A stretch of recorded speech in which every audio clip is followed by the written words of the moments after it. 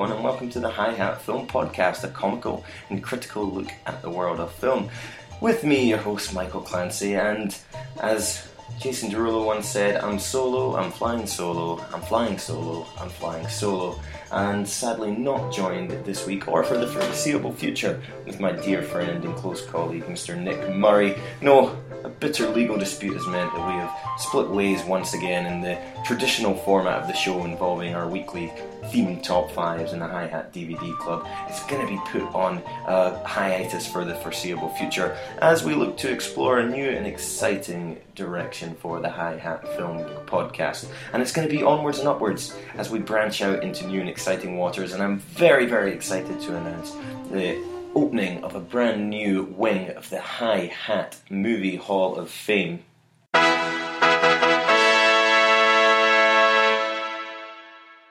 It's the High Hat Hall of Fame. It's an exciting new feature here on the show, which is allowing our loyal High Hatters a voice to be heard on the show. Every week, one of our listeners is going to be joining me on the podcast and given a chance to plead their case for a film that they absolutely love to be inducted into the illustrious High Hat Hall of Fame. I'm really excited I'll get to sit down and have a talk with a lot of my listeners about films that are really, really close to them. But of course, it's not just about a film that you love on a personal level, but we're looking for films that have made a significant impact on the world of cinema or to a specific genre, or even a film that has made its mark in pop culture around the world as well. So the criteria is wide and vast. We'll be accepting films from any genre, any era, any nationality. If you want to come on and plead your case over why a film should be included in the illustrious and highly decorated High Hat Hall of Fame, now is your chance to get involved with that. And that's what the show is going to be looking like in the weeks to come. I'm very excited about being able to sit down with some of my High Hatters and talk about films that mean a lot to them. And, well, it's only fitting that to mark this momentous occasion, we are going to induct our very first film into the Hall of Fame, and it's my own personal choice. So without further ado, and with a massive amount of pride, I can confirm that the first film to be inducted into the High Hat Hall of Fame is going to be the Coen brothers' classic, The Big Lebowski. Wait, let me explain something to you. I am not Mr. Lebowski. I'm the dude. You know, that or his dudeness or duder or, El Duderino if you're not into the whole brevity thing. Are you employed, Mr. Lebowski? Employed? Do you like sex, Mr. Lebowski? Is this your only ID? You got the wrong guy. I'm the dude. Your name's Lebowski. Jeff Lebowski, the other Lebowski, the millionaire. I received this ransom note this morning.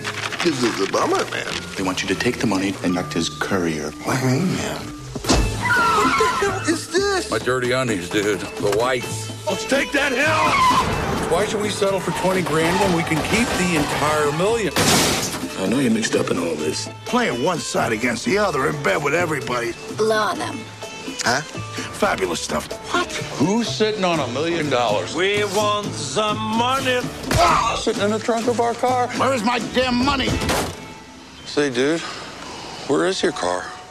So as many of the listeners will know, this is my favourite film of all time, and I'm not going to go into too many details as to why I'm including it into my High Hat Hall of Fame today. And apart from anything else, you don't really need to know any other reason other than, well, it's my podcast and I can put in my favourite film if I bloody well want to. But let me just touch on it for the heck of it. So you've got the Coen brothers taking this slice of neo-noir, as it were, and you take this bum, this laziest man in California and possibly the world, Jeffrey the Dude Lebowski, and he's dropped into this world of half-hearted kidnappings and betrayal and rug urination, and he finds himself completely out of his depth in a world that doesn't really matter in the first place. And along for the ride, of course, he does have his Vietnam vet, gun-toting, recently converted Jewish friend Walter Sobchak, played in a career-best performance here by John Goodman, as well as that, some many other fine performances from the likes of Steve Buscemi, who plays the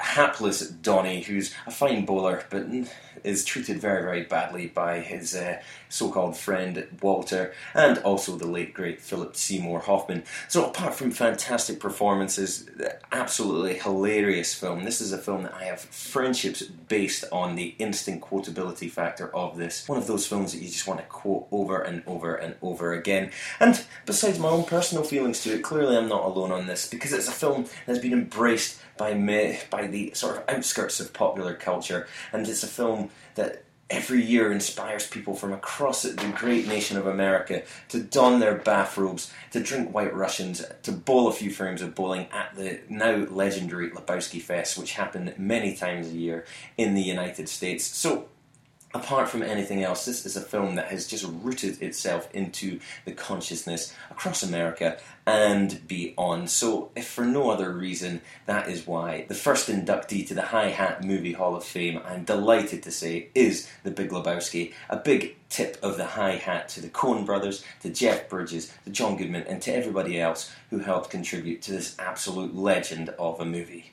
The man in the black pajamas, dude. Worthy fucking adversary.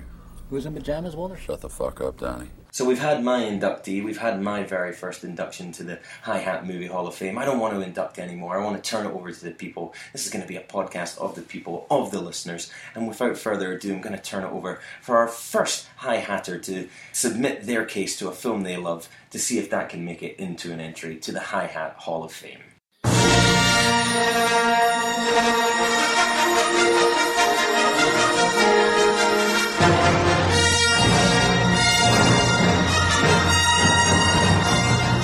Well, it is a momentous day here at High Hat headquarters, out with the old style of themed top 5s and DVD clubs, and in with the new exciting wing of our High Hat Hall of Fame. And as you've just heard, our first entry into the High Hat Hall of Fame was my own one, which I submitted, which was The Big Lebowski, which is taking pride in place in the Hall of Fame. But what will be joining it? What will be the first film to go in? Well, to decide the second film to be inducted, I've turned it over to one of our loyal High Hatters who is here to make a case for one of their favourite films. So, without further ado, James Tarrant, welcome to the show. Hi, welcome. Thanks for having me. Good to have you on. And you are going to be making a case for the 1997 film Princess Mononoke. In a time when gods walk the earth, an epic battle rages between the encroaching civilization of man and the gods of the forest. When the forest has been cleared and the wolves wiped out, this place will be the richest land in the world. It's a war which threatens to unbalance the forces of nature. It will be a battle the humans will never forget. Now, the fate of the world rests on the courage of one fearless princess. I'm not afraid to die, and I would do anything to get the humans out of here. And one brave warrior. You fight like a demon, boy. Like something possessed. What exactly are you here for? To see with eyes unclouded by hate. Now watch closely, everyone. I'm going to show you how to kill a god. Fire! Okay, now this is a film that has an 8.5 rating on the IMDb, ranked by IMDb users. It's a film that has got a 93% positive review rate on Rotten Tomatoes with a 94% audience approval. So, lots of people out there like this film. There's lots of fans. The pressure is on you to convince me why this film should go into the Hall of Fame. And I am feeling that pressure right now. Yeah? Are you up for the challenge? World is on my shoulders. I'm going to crush it. There is literally a nation of Japanese people that are rooting for you right now. Yes. But before we can even get to that, James, we have to establish your credentials of whether you're even worthy to submit a film for consideration. Okay? Oh, man. So we're going to go for a quick fire round. I'm going to fire some questions at you just to see if you are indeed worthy. And I might fire some answers back at you. Well, we can only hope. You're going to have to. Yes. All right, first up, Brad Pitt or George Clooney? Brad Pitt, no questions. 2D or 3D? 3D. Interesting. Professor Charles Xavier or Magneto? Magneto. Mm-hmm. Pixar or DreamWorks?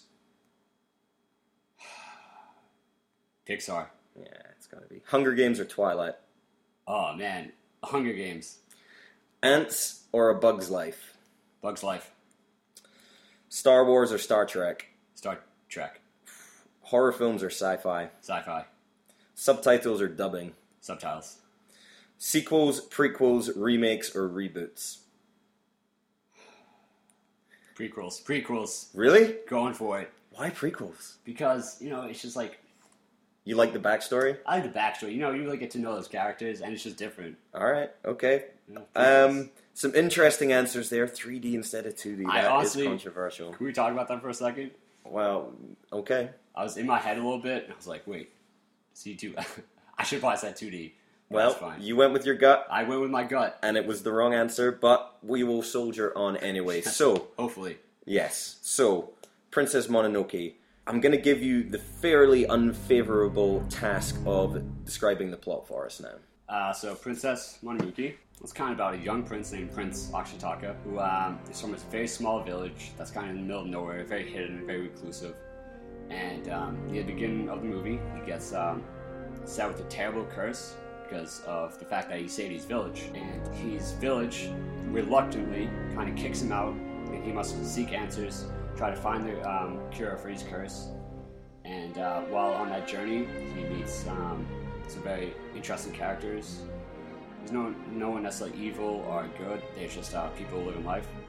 And he really starts to gets out of that ignorance, that naivety, and really meets the world. So he's on a quest, and it's fair to say we can give plot spoilers and whatnot. And he stumbles across this iron town. Yes, he stumbles across this iron town where he meets some people who are basically battling nature. Not evil people, just people out to make sure that they can eat food. There he meets this woman named Lady Ibushi, where she's a very powerful woman, and she's literally battling the gods in a way.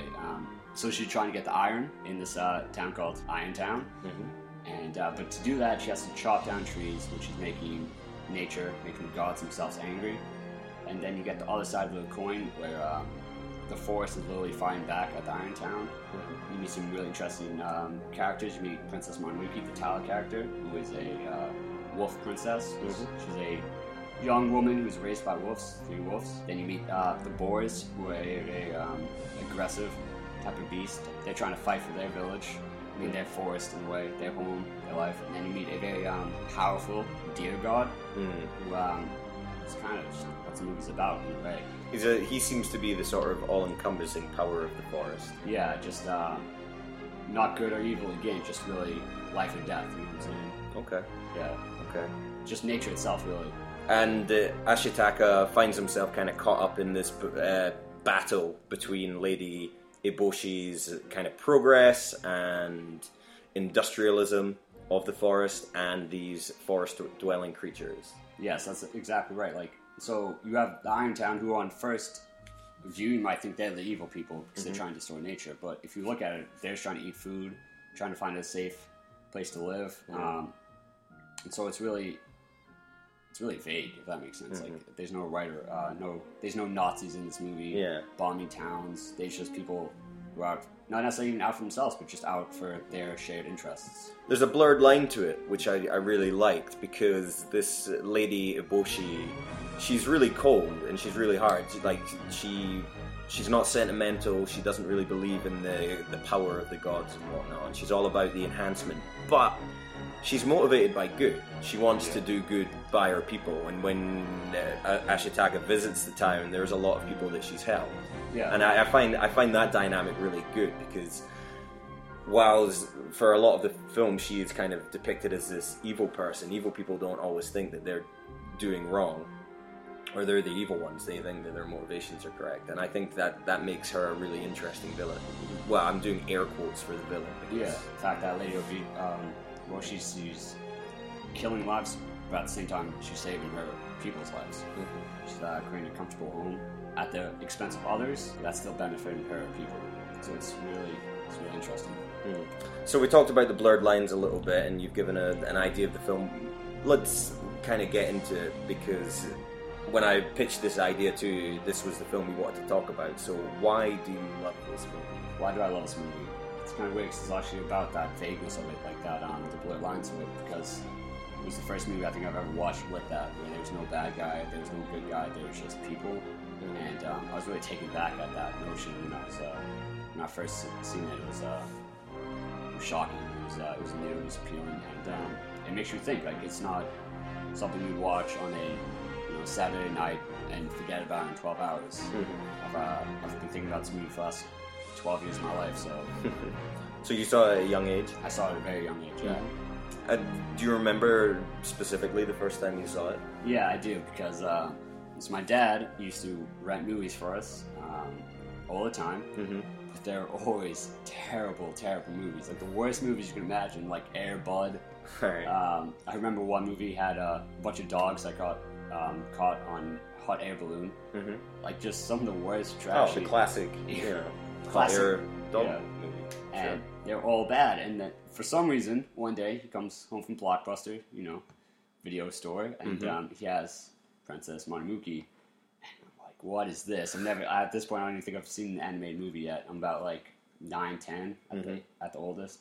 My entire family sits down, we watch it, and within the first 10 minutes, you got your hero find a demon boar. Yeah. What is this? A gorgeous movie immediately. Yeah. And the opening really does strike me, because you're right in the thick of it right away. Yeah. You've got this giant possessed boar bearing down on, and it's really exciting. It's very, very well done. The animation is really crisp. Absolutely gorgeous. There's no time to explain anything. You're thrust into a story that's kind of already taking place, and it's up to you to either catch up or get left behind. Yeah. And did your dad know what he was bringing you? Did he just think, he saw the box and thought, this is just a cartoon. Kids like cartoons. I'll show this. Or had he heard about it and he thought, this is really going to mess with them? I doubt he probably had heard of it. He wasn't that type of guy. But, it's crazy because also in the first, I think it's 20 minutes, our main hero, Mr. Ashitaka, he comes upon some samurais. He just notches these arrows, shoots these arrows, and you see some dude's hands fly off. And immediately I was like, it's probably my favorite movie of all time at this point, you know what I'm saying? Yeah, I mean, I was really struck by the violence in it as well, because, animation is kind of considered to be geared towards children, even though, there are certainly lots of adult-themed animation out there now. And I really enjoyed, the kind of violence factor to it. And I was shocked to learn, I was doing some research on it, and I couldn't find, I don't think it's rated by what's the American one? The NPR? No. That's the American Federation for Film Ratings. I don't think they gave it a rating, but you might be interested to know that in the UK, the BBFC gave this a rating of a PG, parental guidance. So it was essentially fine for everyone, with the parents might want to, take interest before they show it to the younger kids. But I was surprised at that. Apparently, Canada... 14A in Canada. You see, I would say that's closer to it, because the violence aside, you're dealing with a lot of kind of grown-up issues here, and there's also some sexual overtones about some stuff, especially with the ladies of Irontown. That's right, ladies of ill repute, who have been rescued from their sinful ways. But so I came home with that movie. My entire family watched down. We watched it, just immediately blown away, and it's been one of the few common links that I've shared with my family throughout that. My 3 sisters who also watched it. I mentioned to you before that my sister has actually a tattoo of it on her leg. So it's we all love the movie. We all think it's fantastic. And it opened up my eyes. I love Japanese stuff today. So it's it's had a major, major impact on my life. Oh, that's really sweet. It's a fond memory you have with your family. So you mentioned you're a fan of other Asian stuff. This is a Studio Ghibli film, or I believe it's Ghibli when I did my research. I'd always pronounced it Ghibli, I don't know if you know. And directed by the sort of patriarch of that studio, Hayao Miyazaki, who's got one of the most impressive resumes in terms of animated films, or any films in general. You got Castle in the Sky, Kiki's Delivery Service, Spirited Away, Howl's Moving Castle, Ponyo, and just his retirement film as well, The Wind Rises, which has just come out. Are you a fan of the studio? I definitely am. Saw Ponyo for the first time last year, and I was just, again, it's kind of it's just, first of all these movies, gorgeous animation, mind-blowingly good. If we can backtrack a little bit to the violence of it, it's really off-putting because this is a beautiful, gorgeous movie, and then once you see some violent actions, it's just really, it's a beautiful contrast, even, just a gorgeous background, boom, intense violence. But yeah, so Ponyo was really good. Howl's Moving Castle, top notch. I've not yet seen his retiring film, which I really want to see, but It's really difficult to get films out here in the woods of Duxbury where we are recording this episode. It's a challenge. Yeah, you have to go quite a long way for that. It's perhaps a lazy comparison to compare them to the Pixar, but they kind of have that hit rate of like back-to-back hits, and they're massive films in Japan, and they've got a very strong following overseas as well. What makes Princess Mononoke a standout from that impressive canon? You know, if you're such a fan, why does this one stand out above the others? I think this one stands out above everything else. Actually, when I think about it, they all share a common line, and that is a strong female lead. Mm-hmm. But nothing does that better than Princess Mononoke. You got 3 incredibly strong female characters with Lady Eboshi, Princess Mononoke, and then the wolf goddess. And it's just like, it's really cool because it's really different from those Western type of films where usually the female is just a damsel in distress character are put in the back, like for these 3 women to basically control the destiny of this entire movie. Because even though Ashitaka may be our main character, I feel like the movie happens around him, and he at some points doesn't play a major role. He's just there when they happen. And the 3 women, well, in one case a wolf, they're the ones, you know, controlling the die, if you will. Mm-hmm. And we'll speak of the character of Princess Mononoke. San, as she's referred to, she's a terrific character. She's really cool. It's, she's a really different character. There's not a lot of them out there like her. I also love their the love story that they have, Ashitaka and Mononoke, because it's so it's got a lot of undertones for it. It's never like I love you, you love me, let's get married. It's just more realistic in a way. It's just more they're both cast into a situation that they don't know anything about. Like I don't know if you remember the scene where Prince Ashitaka says to Mononoke that you're beautiful. Immediately she runs back to a wolf. She's shocked. She's in awe. That's a really cute scene, really good scene. There's they're each learning something from them. You know, Ashitaka is kind of embracing the ways of the forest a little bit more, whereas San is kind of finding her more human side after being raised by wolves for so long. I find it really surprising watching a film like this, and obviously if you look at the latest big animated phenomenon that everyone's making a fuss about is Frozen, and one of the big talking points about Frozen is you've got these 2 female characters and they're kind of doing it for themselves and they don't need the man to come along and save them, and they're like, yeah, this is really progressive, and then you think, well, they would have been doing this. This isn't Disney being progressive. This is Disney catching up after many, many years. If you look back, Studio Ghibli have been doing this for a very long time, and I think Princess Mononoke definitely points to that. If you go, even if from 1997, but I would imagine before that as well. Yeah, because I think a lot of their movies have a very strong, powerful female lead that kind of controls the puppet master behind the scenes. So. And it's kind of cool with Princess Mononoke and Ashitaka, with their love story. They both, like you're saying, they're both learning from each other. And I feel like that spawns from the point that they're both just really ignorant about the world. They have a lot of ignorance. And Ashitaka is becoming more with one with nature, while Mononoke is becoming more with humanity. It's just a really interesting, really cool relationship. And I like how at the end it's like they don't get married, there's no wedding receptions, they don't fall. Like they kind of, like I would like to hope that something progresses down the line that we don't see in the movie, but it's kind of just ends like, oh, well, it's over, you know what I'm saying? Thankfully, they didn't bother with a sequel. It's one of these films where it tells its story, and as much as you might love it, it's not something you necessarily want to... Yeah. You don't want to see them having marital problems down the line, or Ashitaka freaking out about being a father or something like that. Wolf babies that need to be raised. We don't need that. Well, it's no Game of Thrones. No, exactly. All right, well... You make some very good points, and you clearly very much love this film. I have to say I was very impressed by it as well. I think the animation is striking, and it's absolutely fantastic. And I think looking back even to 1997, and we're almost approaching 20 years later, and it still looks fresh, and it really stands the test of time. And I don't think that is necessarily something modern day animation has always kind of renders. I think Pixar get it kind of right, but there's a lot of kind of slapdash animation out there which is going to look pretty dated by, even by the end of the year. So it's great to see this lavish world. For me, I really enjoyed the film as well. Clearly you did as well. Unfortunately, with the High Hat Hall of Fame, it is not just a matter of taste. And you and I liking the film is not enough to see this film go into the High Hat Hall of Fame. So now, this is your final opportunity. Why does Princess Mononoke deserve to go into the High Hat Hall of Fame? Be the first High Hatter film submission. My first point has got to be the score of the movie. I've never been one to necessarily think the score, the music in the movie is that important until I think I watched this movie. Until I saw how powerful and how the music helped progress the story. I thought that was incredible, and it's just it's something you can miss really easily.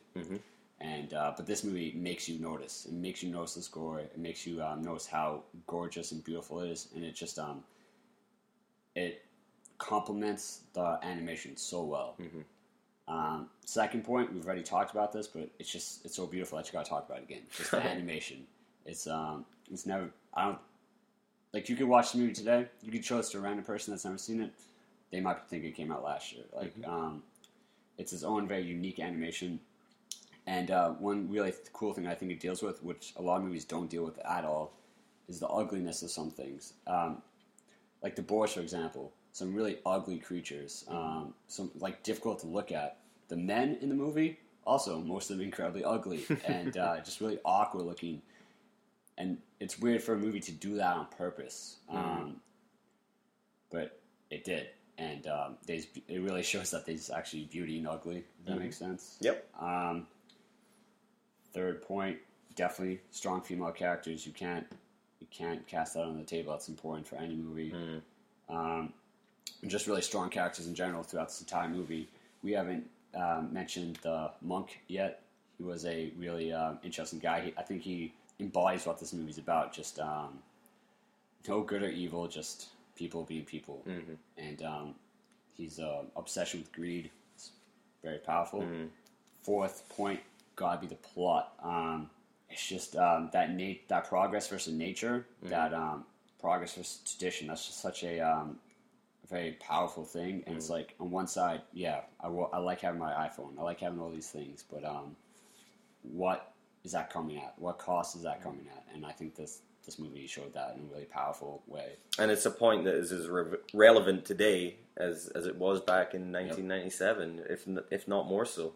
And it's not judgmental. This movie's not preachy in any way, too. It doesn't bash you over the head with its ideology. It just shows you both sides of the coin, and I think it does a fairly good job of showing the pros and cons to both sides. Because, for example, the boars, they were gods, they're nature.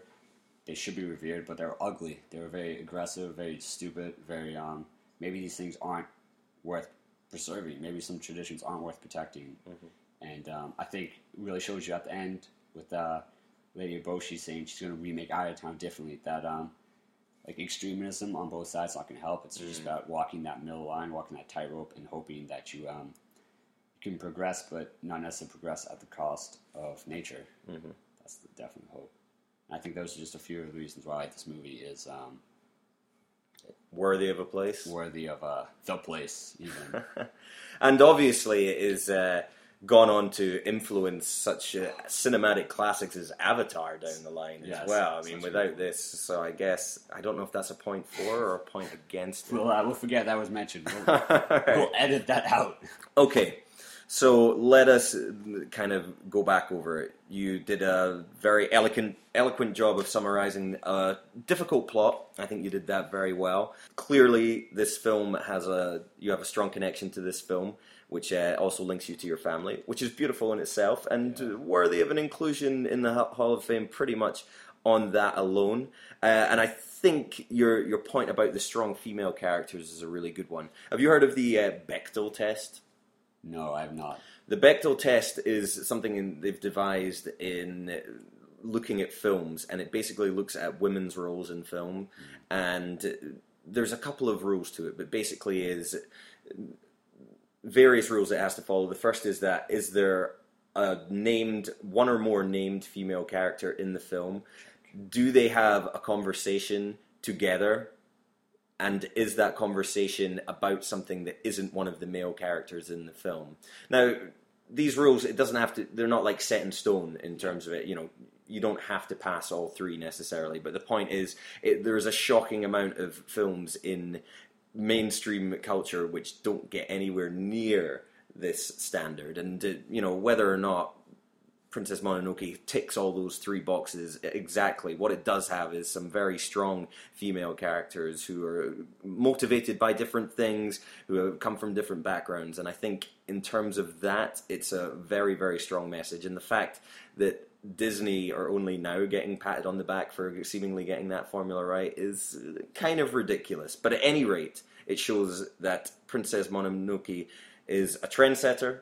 It's very ahead of its time, or perhaps, other parts of the time are too slow, if that makes any sense at all, which I don't think it does. But, it does to me. All right. But at any rate, I think for all these points, I'm very, very proud to and happy to offer Princess Mononoke the first High Hatter submitted spot in the High Hat Hall of Fame, where it will sit alongside The Big Lebowski forever and ever, to be looked back upon by civilizations of film lovers for many years to come. I just fist bumped in the air. You didn't see it, though. Mm-hmm. It was great. I saw it. It was wonderful. It was absolutely beautiful. All right. Well, thank you very much, James, for being here on the show and for making such a compassionate case for Princess Mononoke. It's always a pleasure to just sit down and chat about films with fellow film lovers, and hopefully we'll have you back on the show another time, perhaps if there's another film you want to submit, and we'll maybe hear from you again. Please keep submitting to our Facebook pages and stuff like that, and it's been a real pleasure having you on. Thank you so much for having me. I had a blast. It's been my pleasure. So a tip of the high hat to you, sir, and indeed to the good people at Studio Ghibli for making Princess Mononoke the second film submitted to the High Hat Hall of Fame.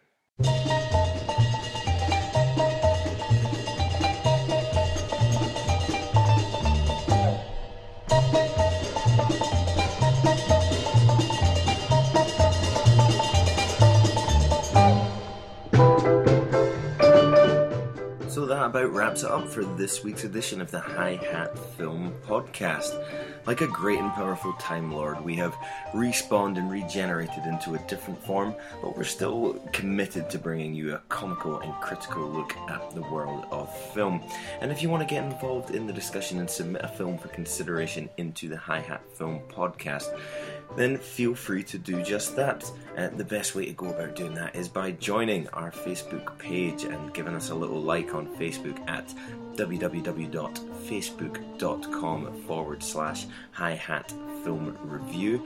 You can also follow me on Twitter at Clancy High Hat, and you can put your suggestions forward for a film in the High Hat Film Hall of Fame for that as well. And to keep up to date with our latest reviews and different submissions that we make here, go to highhatfilmreview.tumblr.com for a lot of written reviews if you want to give your eyes a bit of film pleasure along with your ears. And of course, don't forget to subscribe to us on iTunes, and if you do feel so inclined, leave us a nice little positive review as well. This always looks good to go alongside there and help bump us up those film charts where we're going up against the big boys. But that's just about it. Big thanks to James Tarrant. Very, very pleased to have him in to chat about Princess Mononoke, and very delighted to put it in as the first High Hatter submitted film into the High Hat Hall of Fame.